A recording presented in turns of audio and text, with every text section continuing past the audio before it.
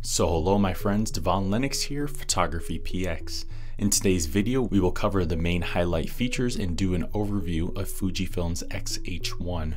Initially released in spring of 2018, it marks the latest release in the X series and mans the helms as Fujifilm's flagship camera. On paper, it melds the proven successful principles from the X-T2 and X Pro 2 into a single unified body, and it marks a new breed for the camera maker. Fuji directs this camera to compete with Sony's A7 Mark III.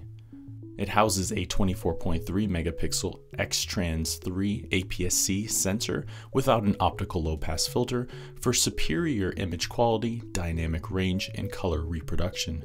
It delivers lag-free continuous bursts up to 8 frames per second, further enhanced to 14 frames per second via electronic shutter, and it can even maintain these speeds until the SD card is full, which is just shy of 400 frames, all without a stutter.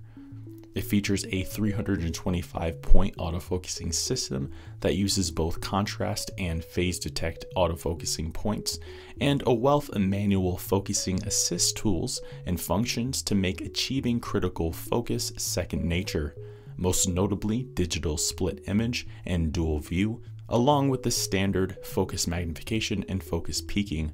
For displays, it offers a high-resolution electronic viewfinder with a large 0.75 times magnification, making it among the best in class and on par with Sony's flagship A9. And it also houses a 3-inch touchscreen LCD that tilts for greater flexibility. This display also supports touch focus, touch shot, and a selection of helpful swipe gestures.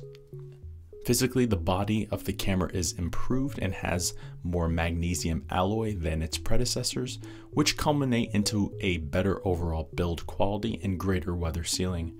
Outside of that, it also features 5-axis image stabilization, a completely silent shutter, dual SD cards, a built-in flash, wireless connectivity, flicker reduction, grain simulation, and a microphone input.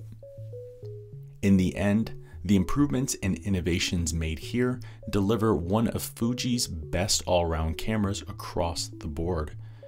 And the X-H1 makes great leaps and improvements over the X-T2 with in-camera stabilization and added video-centric features, and it remains a competitive option in today's market.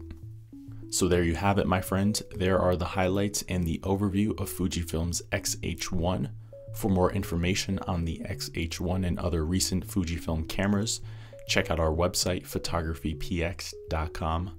Go to our camera reviews page, then to the Fujifilm section, and there you will see a full detailed written review, as well as other reviews of cameras that may be of interest to you.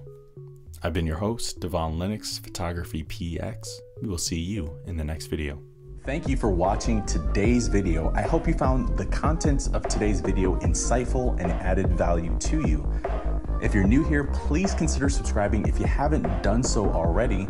Also, leave us a like and a comment in the description down below. Let us know if I overlooked something or I missed something covered in today's video. This is Devon Lennox. You know where to find us. Photography.